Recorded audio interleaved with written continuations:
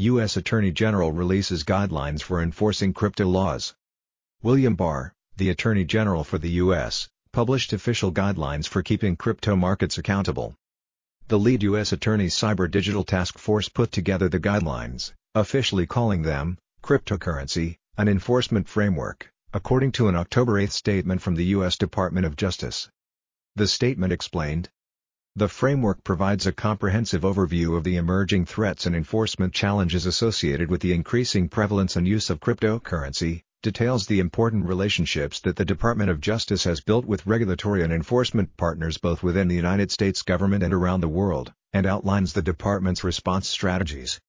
The new guidelines come after the DOJ and the U.S. Commodity Futures Trading Commission went after crypto derivatives exchange BitMEX, citing multiple illegal activities.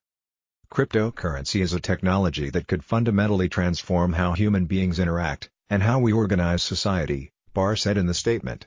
Ensuring that use of this technology is safe, and does not imperil our public safety or our national security, is vitally important to America and its allies. The statement also included various comments from other authorities, noting both the technology's potential for innovation, as well as its use in nefarious dealings. This is a breaking story and will be updated.